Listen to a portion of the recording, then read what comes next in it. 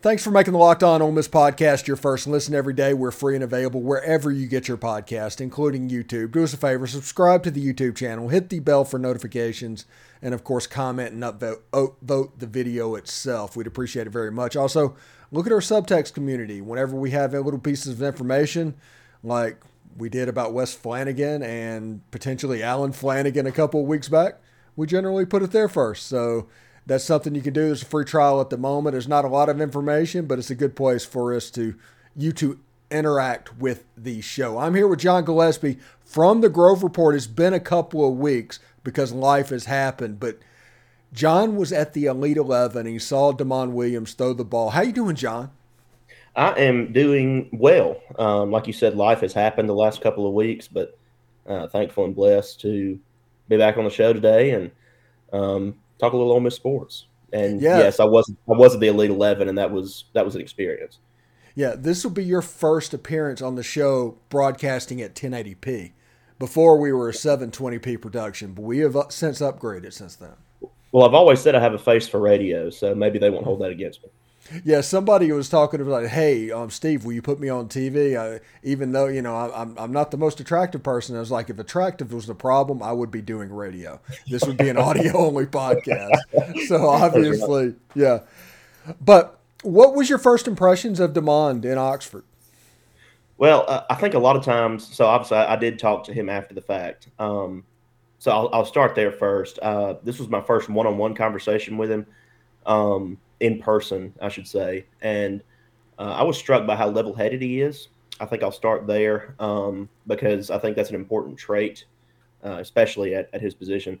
Gave really good answers. I talked to his dad some as well while we were there. But athletically, I think he was the best or at least the second best quarterback on the field that day. I mean, we talked some on the sidelines while we were watching him, and his off-platform drills were really fun to watch. I mean, you could tell that that's what he enjoys the most. And so that was something that kind of caught my eye. And that, and two, just his calm, cool demeanor a little bit, which, I mean, obviously it's just a camp. So, I mean, it's a little bit different than game action. But ball looked good out of his hands, and how he handled himself in the midst of competition against some other really talented quarterbacks who were there, I think spoke really highly of him. Yeah, and I think people need to understand whenever we're looking at Damon and talking about his game, this camp environment, like you said, playing football is where he actually shines. He is the rare player that combine stats doesn't necessarily translate, but whenever it's 11 on 11, he can really shine. Yeah, and I think he looked good. I mean, even in that camp setting, but I do think you're right. I mean, looking at more of a structured, quote unquote, football type setting, whether it be 7-on-7 or a normal game, you can tell there's a difference there, right? I mean, it may not fully jump off. I mean, because he's not the biggest guy, that kind of thing. But it may not jump off the page at a thing like Elite 11. But to me, I was still impressed. But also, I was keyed in on him pretty much all day. Just kind of watching how he did and everything. So, but yeah, I mean, overall, I was impressed, and he was a good interview as well.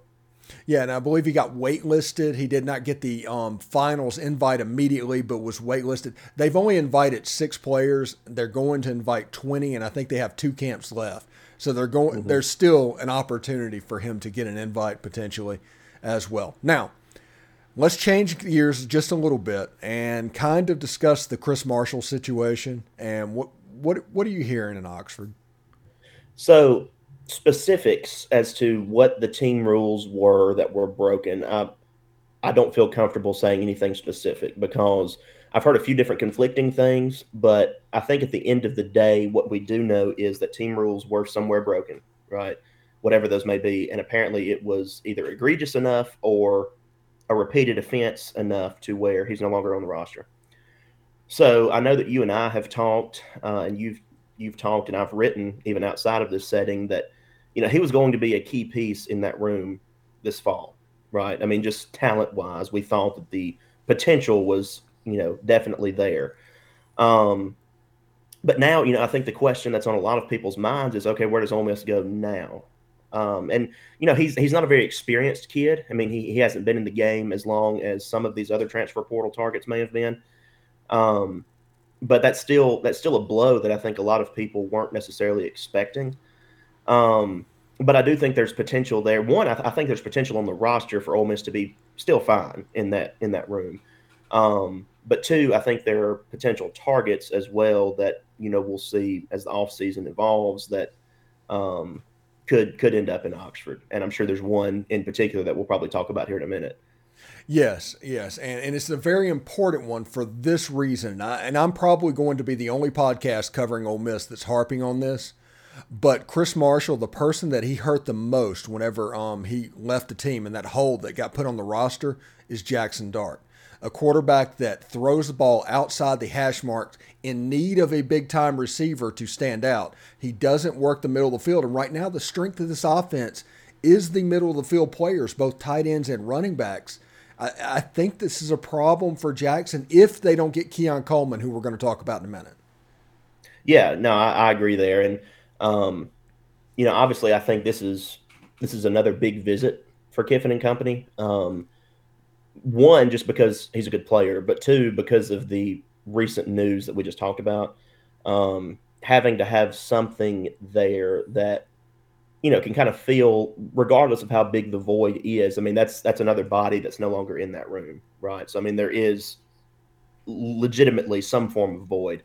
So yeah, I mean, I think this is a big deal, like you said, for that reason, but also just as the news situation has developed. Now, what all do you know about Keon Coleman? I have not watched a ton of Big Ten football, but I have seen his stat line and what he was able to produce this past season and his measurements and blah, blah, blah, things like that. So,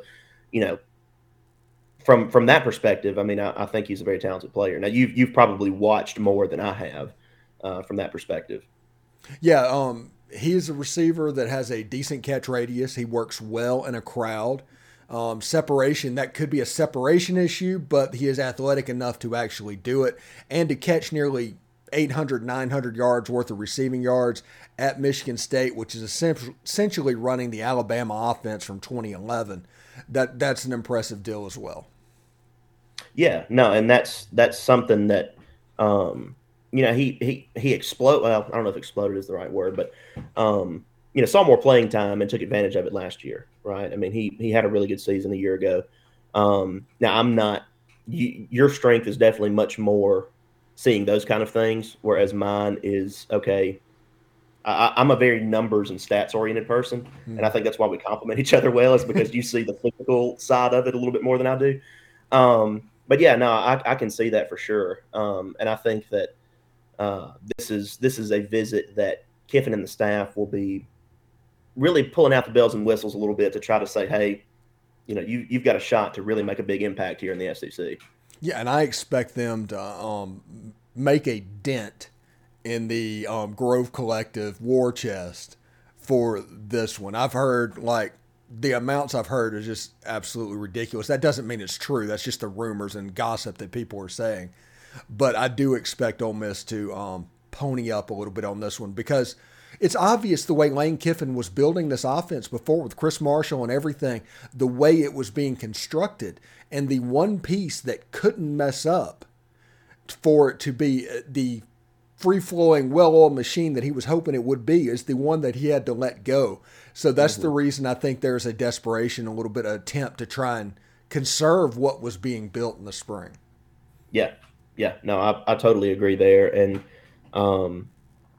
that's something that I know took a lot of fans by surprise, or maybe not necessarily surprise, but I don't know. They weren't happy about it. Okay. We'll just say that. Weren't happy with the development. So anything that can be brought in quickly to kind of salve that wound a little bit, they'll be pleased with.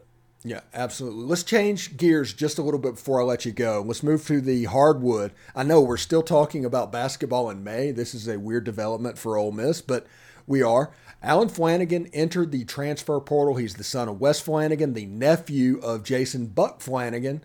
And it looks like the signs are directing where he's going to come here, another player. And if you look at what is being constructed by Chris Beard, I've talked about, and we're going to talk about this other name that you don't know much about, but I'll let you know in just a second.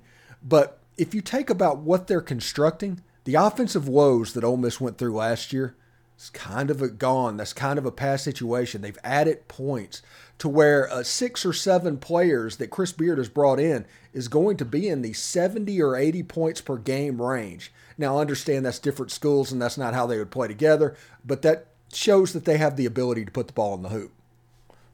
Right, and I think, too, okay, in my mind, there were 2 issues that the fan base wound up having with Kermit Davis. Well, I mean, there were more, but 2 specifically that I want to touch on.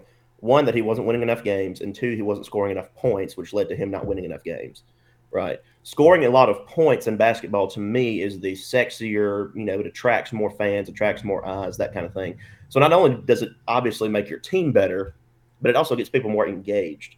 And so I think that it was a smart move, one, to do it, yes, just to make your roster better, but 2, it's, fans, when they see that, that's going to make them want to be more engaged with the program, I think. And that may just be my opinion, but that's how I see it.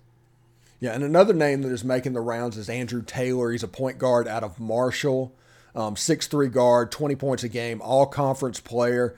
Ole Miss popped up almost immediately for him. Now everybody's trying to get on him. There's a chance it could blow up and kind of get crazy on Ole Miss here, but he's kind of a little bit of a shooter. He kind of fills that void that when you see a bunch of these wing players out there, another shooter on the floor, it could be beneficial. You can see the way that Chris Beard is trying to construct this roster, honestly.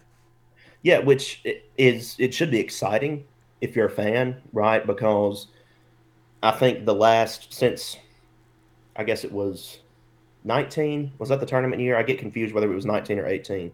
Davis's first year here. Yeah. Since then, it has been, kind of a downhill spiral as far as the basketball program is concerned, because fans just were not engaged anymore. Once they saw that, this team, 1, was not going to make the tournament, but 2, just wasn't really going to be competitive to even make the tournament. Something in the offseason to spark that interest, okay? Chris Beard's hiring did a lot of that, but now the work that he's doing on the recruiting trail and in the portal, that's just going to add to it. Yeah, it should be interesting, and like season tickets are on sale right now. Everybody, if you're listening to this, so contact the ticket office. They can hook you up, because this basketball team is going to be worth watching in the fall, if nothing else. They might not make the tournament. It's not going to be last year. Oh yes, and I think that it would be horrendously bad if it was like last year, right? I mean, that's not even remotely the expectation. So yeah. Absolutely. Thanks a lot for making the Locked On Ole Miss podcast your first listen every day. Every Dayers tomorrow on the show, Derek Vandegrift. We're going to do a minor league report on Ole Miss Rebel players, because we're going to preview the weekend series against Auburn, but we're trying to find other uses for Derek as well, because it's hit that point in the season where I want him to get more than 70 views, which it was kind of doing that. But anyway, thank you, John, for stopping by. Always a great time to talk to you, man, and we'll talk next week. All right. Sounds great to me. Thank you, Stephen. Take care, bud.